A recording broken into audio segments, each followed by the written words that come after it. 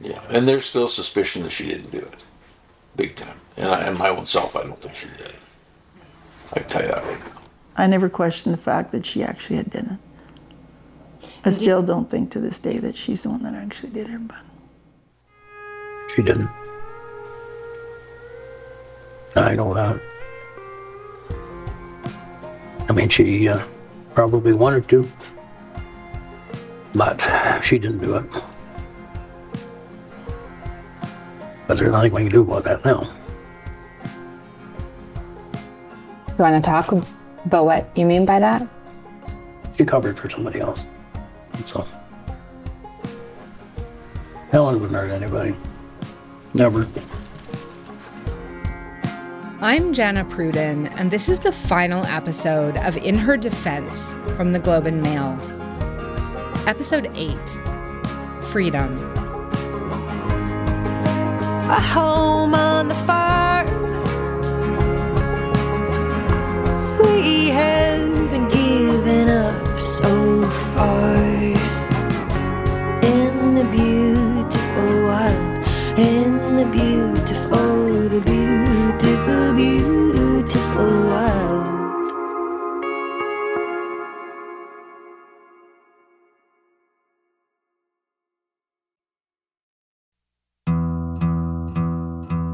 The theory that Helen didn't actually kill Miles comes up a lot. In a way, it would make sense. To go back to that old RCMP metaphor, if Helen could keep the whole responsibility pie for herself, she would. One thing I know about Helen is that she would do whatever she could to protect her kids. And it's never been exactly clear what happened on the farm that night. Daryl said he heard 3 gunshots. The pathologist found 2 bullets in Miles's brain. In court, Helen admitted to shooting Miles once, killing him instantly. But the agreed statement of facts is only what's accepted as truth by the court. It doesn't mean that's what actually happened. And a lot of people I talked to really didn't buy it. I should say that there's not any evidence that Helen didn't do it. It's more that people who know Helen can't imagine that she would be capable of it. But it came up enough that I started to question it myself. What if Helen wasn't the one who killed Miles? I asked Wes first. Maybe one of the reasons people say that is they think that your mom is so nice that she wouldn't be capable of it. Someone said to me, she wouldn't hurt a fly. They didn't think she could do it. They didn't watch my father mentally and physically abuse and torture my mother for day in, day out, for damn near 20 fucking years, until she swallowed 600 fucking Tylenol 3s and started drinking in an attempt to end her life, and then come crying to me after the fact that she was sorry she wasn't strong enough and she couldn't handle it, she had to leave me. I didn't tell you about those nights either. But there's about 4 of those instances where she tried to end her own life by pills and booze. So yeah, she doesn't seem like she'd be that kind of person either. But you know what, when you get somebody that treats you like that, you're not much of any kind of person at that time. Yeah, you can be fixed, you can be healed after, or whatever. You can be changed back again. But during that time, you're not a person. You don't have feelings of your own. Then I asked Neil. You'll remember that he didn't want me to use his voice on this podcast, but he told me, everybody has their breaking point. He said, those people can think whatever they want to think, but they didn't live it. They weren't there. And he didn't want to talk anymore about that night. Finally, I had to ask Helen. It was a hard question. We'd gotten to know each other really well by then, and I worried it would upset her. But I also knew I had to ask. I put it to her in a roundabout kind of way. It's kind of I don't know if it's a weird question. It's maybe a bit of a delicate question. everyone I've talked to doesn't think that you actually shot him. Well, that's all I can say is that's not the case. I think what it comes from is... Nobody believes that I could actually do something like that. Yes. No, I don't believe. I find it hard to believe myself that I actually done it. I don't have 100% recollection of the event itself. I mean, I try to take myself back there and replay it, but I can't. There's a place there where I do not have any recollection of actually doing it until it's immediately afterwards. So whether it was the gunshot itself that's the only point I can remember on is afterwards, and the hearing of the shot and then seeing them lying there dead, and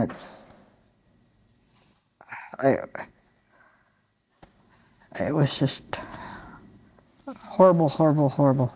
Like in the state of shock that I was in, I don't know.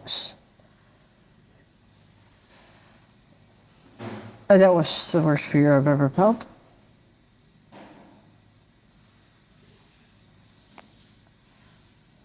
Like and almost, I don't know, because I couldn't, the not knowing how, like it happened, but how,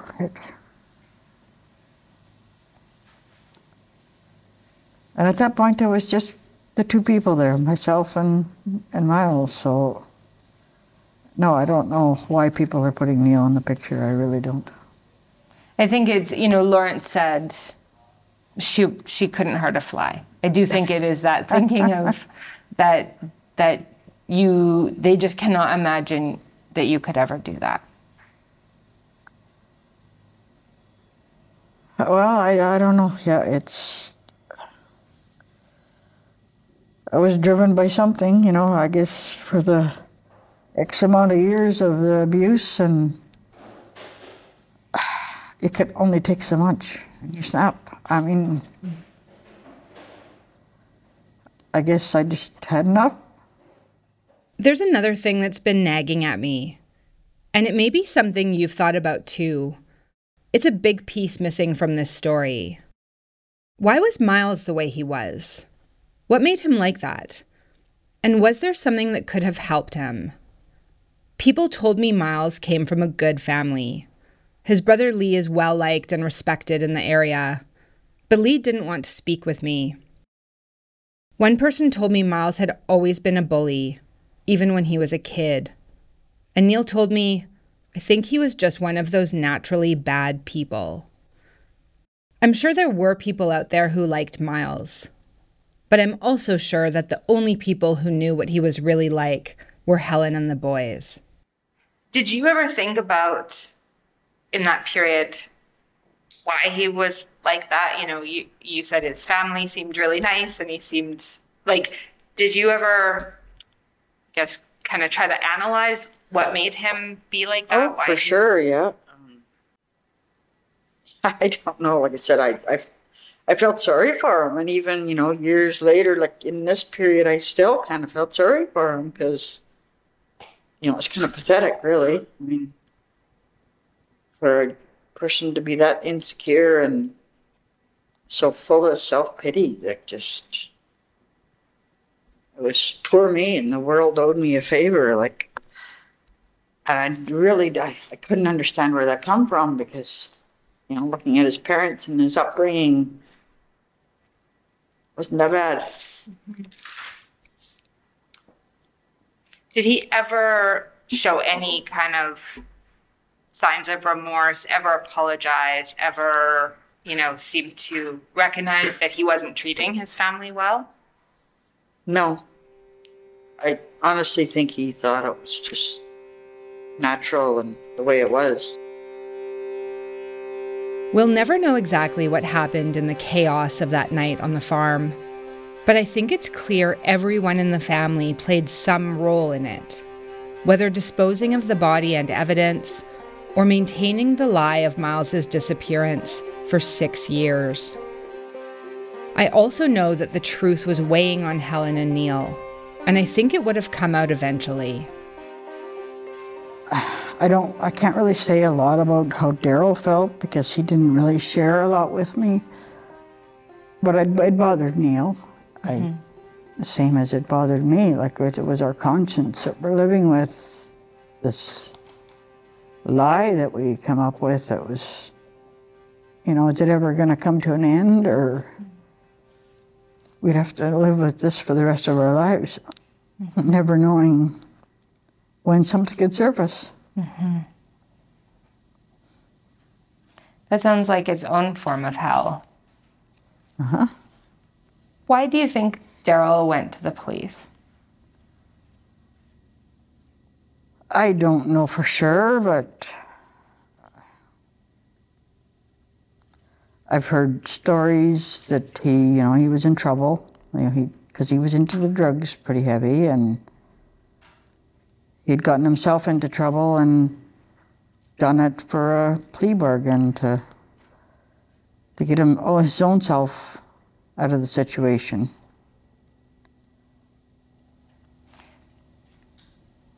I heard that story as well. Do you think do you believe that that's what happened?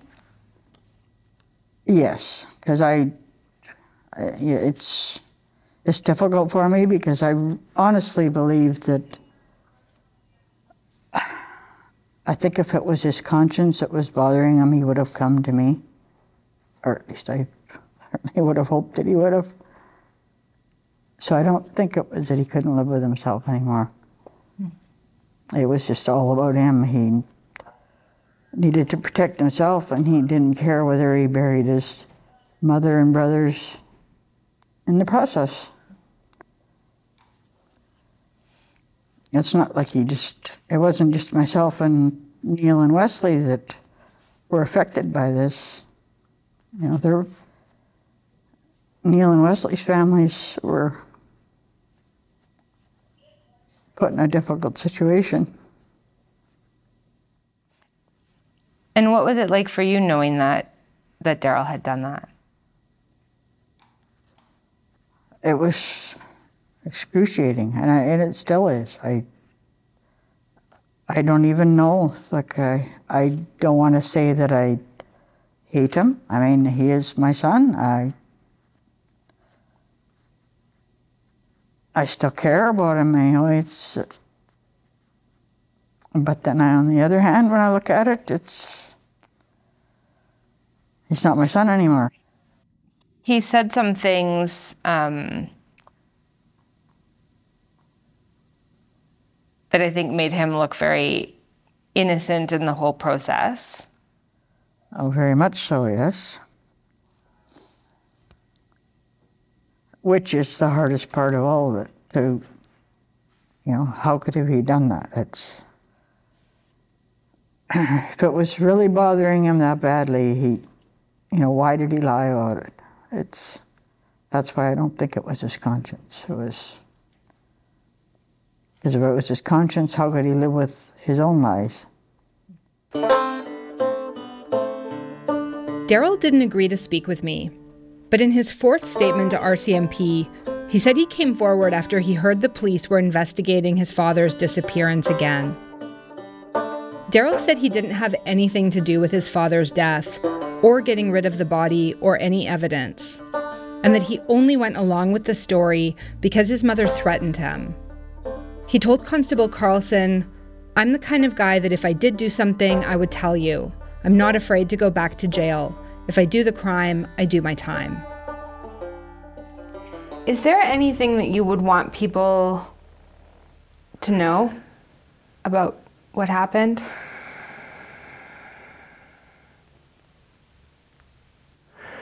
There's a lot of stories. I'm not going to tell them who's right, who's telling the truth, and who's wrong. I know who's right. I know who's lying. I know who did what. And I know what some people are going to say about me. I really don't give a fuck. And as about the whole right and wrong stuff, who's telling the truth, that's the stories that are discrepancy between me, my mother, and Neil, and Daryl's story. So one of us is fucking full of shit and one is true. Daryl's story, meaning it was a great house, there was no abuse, and then you guys all did this, and it had nothing to do with him. Or specifically Yes. Neil and your mother, and he Yes, had no and part of Daryl it. was just an innocent little bystander. Daryl never helped bend and break legs to fit a 6-foot person into a 4.5-foot truck toolbox. He never did that, and he never fucking welded that lid shut, apparently. He never helped Neil dump it in the fucking dugout with the 300 pounds of tractor weights in the bottom of it, plus the 240-pound occupant. So you're looking at 500-pound toolbox. You've met my mother. She's strong. You think she can manhandle a 500-pound toolbox in a boat? 12-foot aluminum boat on a dugout that's 40 feet deep? By herself? Not happening. Do you think her and Neil could do it? Not a fucking chance. And finally, there's another theory I heard a lot from Helen's family and friends. Something they think would have changed everything about Helen's case. And you know what the sad part of this all is? If she wouldn't have just done it, called the police and said this is what happened, she wouldn't be in jail today. My big question to both of them was, why in the hell did you do what you did? I mean, he threatened you so many times. Okay, you shot him. Call the police. Why did you do what you did? You know, that was bad. That's what really made a mess of things. If they'd have called the police right there, I guarantee you, he had that handgun with him. It's self-defense. Why in that devil did they do what they did? But they panicked and they did it. Unfortunate. And they went to a lot of trouble to cover it up, and from burying the car and getting rid of the body, the whole 9 yards. It was bad thing to do. You know? And all they could say was, oh, we just panicked. They didn't know what to do. So, but it was a mistake, that's for sure. What did you think about that? I had a hard time imagining how they could do what they did. Why do you want people to know more about what happened? Why did you agree to talk to me and to... I'd like people to know the truth, if it's possible. I mean, over the years, like I keep saying, she couldn't report things. I mean, she'd have been beaten so bad, and the kids would have been too.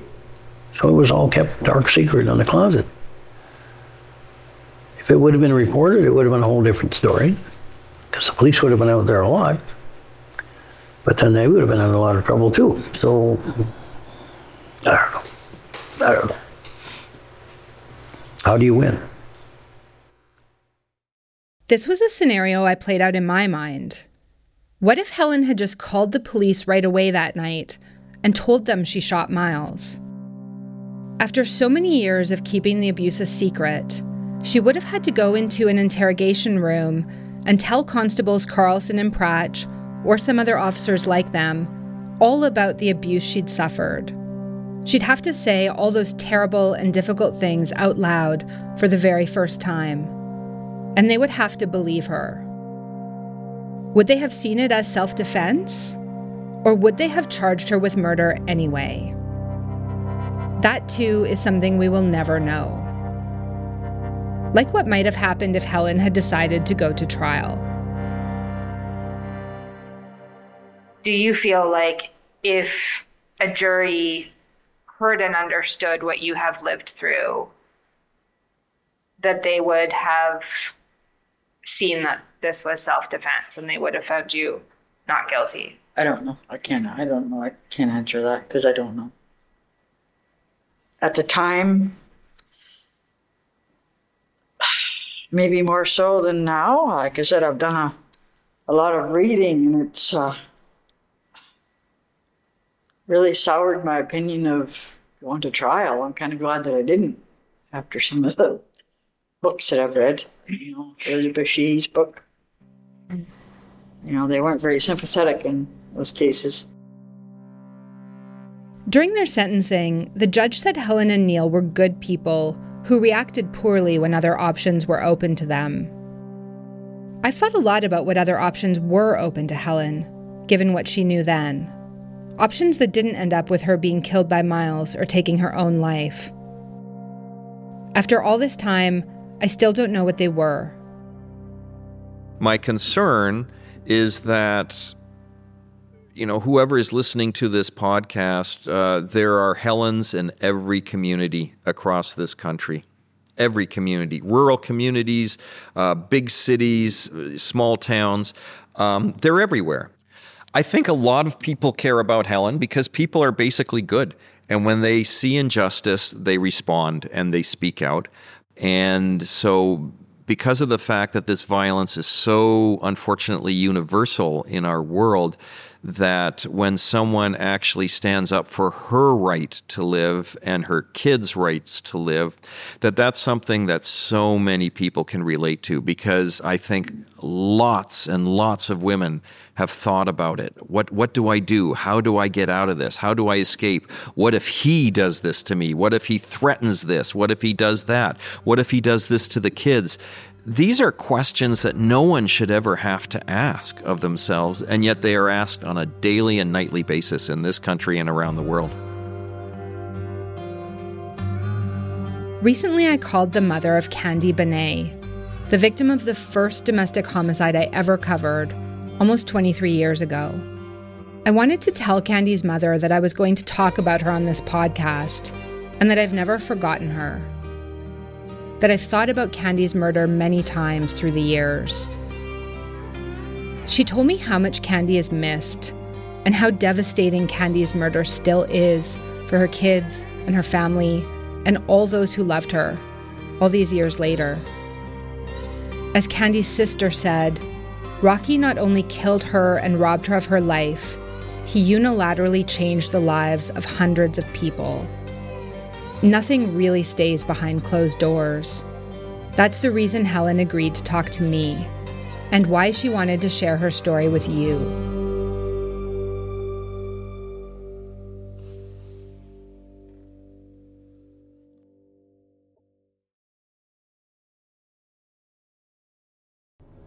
Is this her?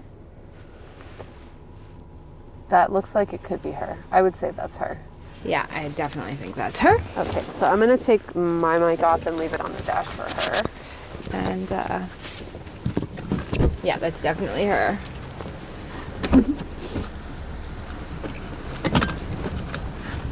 Hi. Great, how are you? Good. Do you want to sit in the car where it's warm? Hi, Kim, how are you? I'm well, thank you. Hey. Oh. Yeah, it's a cold one. It is. I walked up from My colleague Amber Bracken and I were sitting outside the Edmonton Institution for Women on an extremely cold winter day. It was just before Christmas 2022, the morning of Helen's first appearance before the National Parole Board. Helen was asking for unescorted passes, which would allow her to leave the prison alone for the first time. She'd be able to go back to Camrose, to see her family, to be out there in the wide open country. Many of Helen's supporters and pen pals had watched on Zoom. Senator Kim Pate flew in from Ottawa to help Helen at the hearing. Amber and I were waiting for Kim to come outside and tell us how it went. She was incredibly nervous, and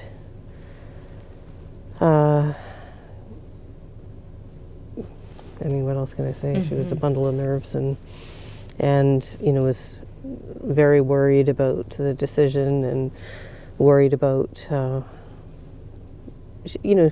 she's worried about everybody else in her life, as typically Helen. Like, she's thinking about her kids and her sisters and her niece and everybody, and her friends, and kept thanking everybody for their support, and but said she was really nervous, and I thought she did amazingly well during the hearing, and I was extremely pleased that they made the decision they did. It was the right decision. The hearing was so different from Helen's interrogation and from her appearances in court. Helen spoke about herself and her life with Miles, and the board listened to her. The parole board members acknowledged that Helen had committed a violent crime and that someone had died. But they also said that what Helen did had to be considered in the context of the abuse she'd been living with. The parole board also noted Helen had been diagnosed with battered woman syndrome in 2019, which had never been mentioned in court. The board said the outpouring of support for Helen played a huge part in her healing. And I believe I think in the end the count was around 110 or 111 letters of support, including, Sharon's neighbors, including people who were customers at Helen's former employer, including, people from all across the country, people who have picked, because of the media attention, because of your story, as well as your initial story, and the attention to the appeal, the number of people who wrote, and they range from women who escaped violence themselves, police officers, social workers, retired teachers. The parole board not only granted Helen temporary passes, but went a step further and pre-approved her for day parole. That meant Helen knew the day she would get out of prison. When the decision came down, Helen looked at me, I looked at her, and we were both like, I think we both registered, wow, it worked, it happened. It's, the smile on her face, the minute we were all done. She sat there very stoically throughout after the decision, but I asked her what she was going to do this afternoon. She said she was going to be letting it all sink in. It's still overwhelming for me. Like, it's just, I'll sit down and I'll start going through some of these letters and some of the stuff that it's just like, wow, like, how did this happen? Why? I'm not an important person. I'm just me. Where's all this coming from? Well, you are an important person, I would argue. No, I don't think so. I'm just an ordinary person. An ordinary person that made some bad choices and that turned to worse, and I don't even know how to fast track it to put it into words. I mean, you're a person that had a lot of really bad things happen to you. Yeah, bad luck, I guess. I don't know. But I guess I can't really have done it. You can't really call it luck either. It's maybe a lot of bad things happen, but I'm the only one who could have changed that. Making the wrong choice to start with, kind of set the wheel in motion. I don't know how to look at it. I don't know how to put it into words. Like, I don't want somebody else's pity. So poor you. I feel so sorry for you. It's not about that. It's very unfortunate how things turned out, yes, but it's definitely been quite the life experience so far. And it's not over yet either. Helen got out on parole in March 2023 and started working at A1 Rentals again. Amber and I stopped in to see her one of her first days back at work. Hi there. Hi, Helen. Hi. Good, how are you? Oh, better now. Yeah, boy, it's funny, I was saying to my editor, and I was telling him we were going to stop in and see you, and I said, this is the first time I'm going to see you in real life. Yeah. You look lighter and happy. It's just much lighter. It's so wonderful to see you out here. Mm-hmm. Yeah. Helen said people had been coming into A1 just to welcome her home. They didn't even buy anything. They just came to say hi. When we saw Helen, she was feeling good and confident, but she was also taking it slow.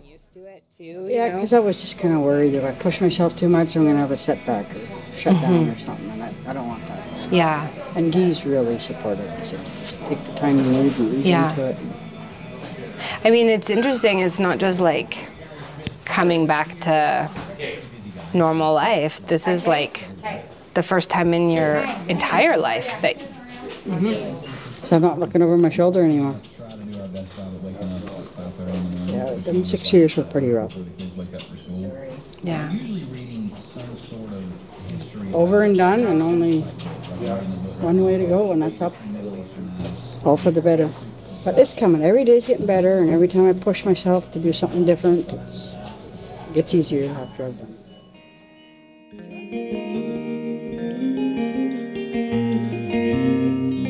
I talked to Helen again the other day. It was her birthday. She told me that on her way to work that morning, her favorite song came on the radio. It doesn't get played much these days. It's an old Willie Nelson number called Nothing I Can Do About It Now. It's about accepting all the things you did and didn't do, about forgiving the things you can forgive, about surviving and moving forward. It felt like a sign.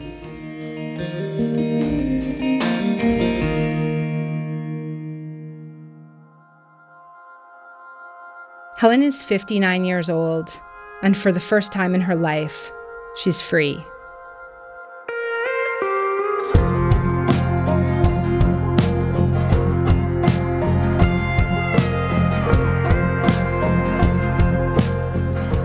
In Her Defense was made by Kasia Mihailovich and me, Jana Pruden. Amber Bracken did our field recording, and the photos of Helen and her family you can see online at tgam.ca/inherdefense. In Her Defense was mixed by David Crosby. It was recorded at MacEwan University by Emily Rubaita, Sheena Rossiter, and Sasha Stanojevic. Our executive editor was Angela Pacenza. We owe a big thanks to head of visual journalism Matt Frainer and head of editing Ian Bokoff. Our theme song was The Fighter by Jen Grant, arranged for this show by David Crosby. You can email me personally at jpruden@globeandmail.com. If you're experiencing domestic violence and want to talk to someone, you can find resources and your nearest shelter at sheltersafe.ca. This podcast is dedicated to all those who have fought domestic violence and those who are still fighting. A home on the farm, we haven't given up so far. A home on the farm, we haven't given up so far.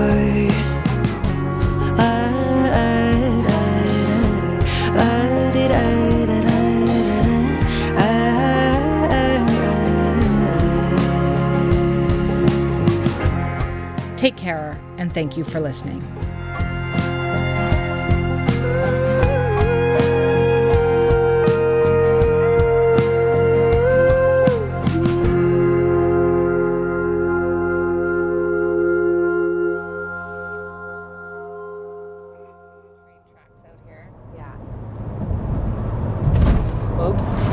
A little bit of air. Little Dukes of Hazzard there. As we're driving Evan's car.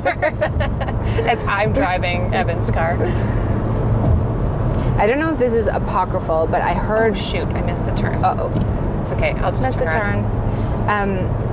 But I heard that... Should I be navigating for you? Okay. You're doing everything. Just sitting here chitty-chatting. Okay, wait. One day last summer, there was a little party for Helen at a farm outside Camrose. It was an absolutely perfect prairie day.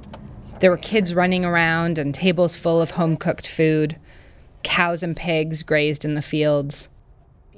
On the guest list that day were family members and old friends, and other people who'd helped and supported Helen, some of whom she'd been writing to for years, but never met in person.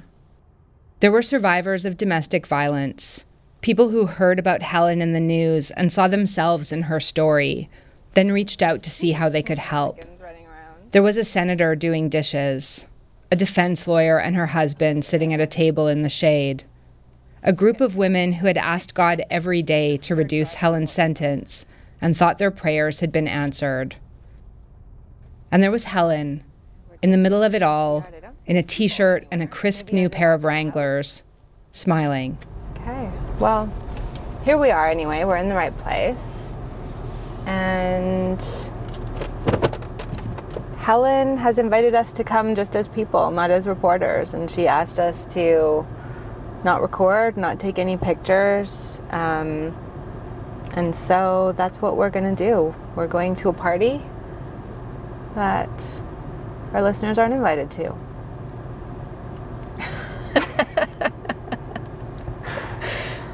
Feels kind of mean to them. It does feel kind of mean to them, but I'm excited for Helen to have this like next phase in her life, you know?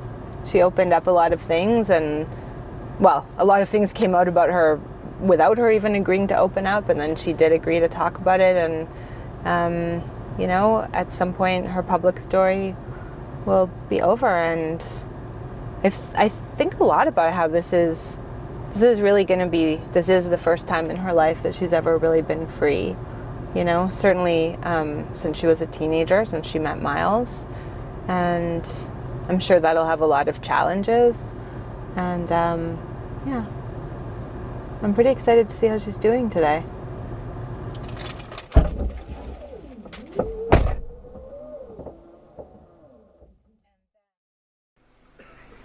Change in the law comes slowly and incrementally. That is its nature. It responds to changes in society. It seldom initiates them.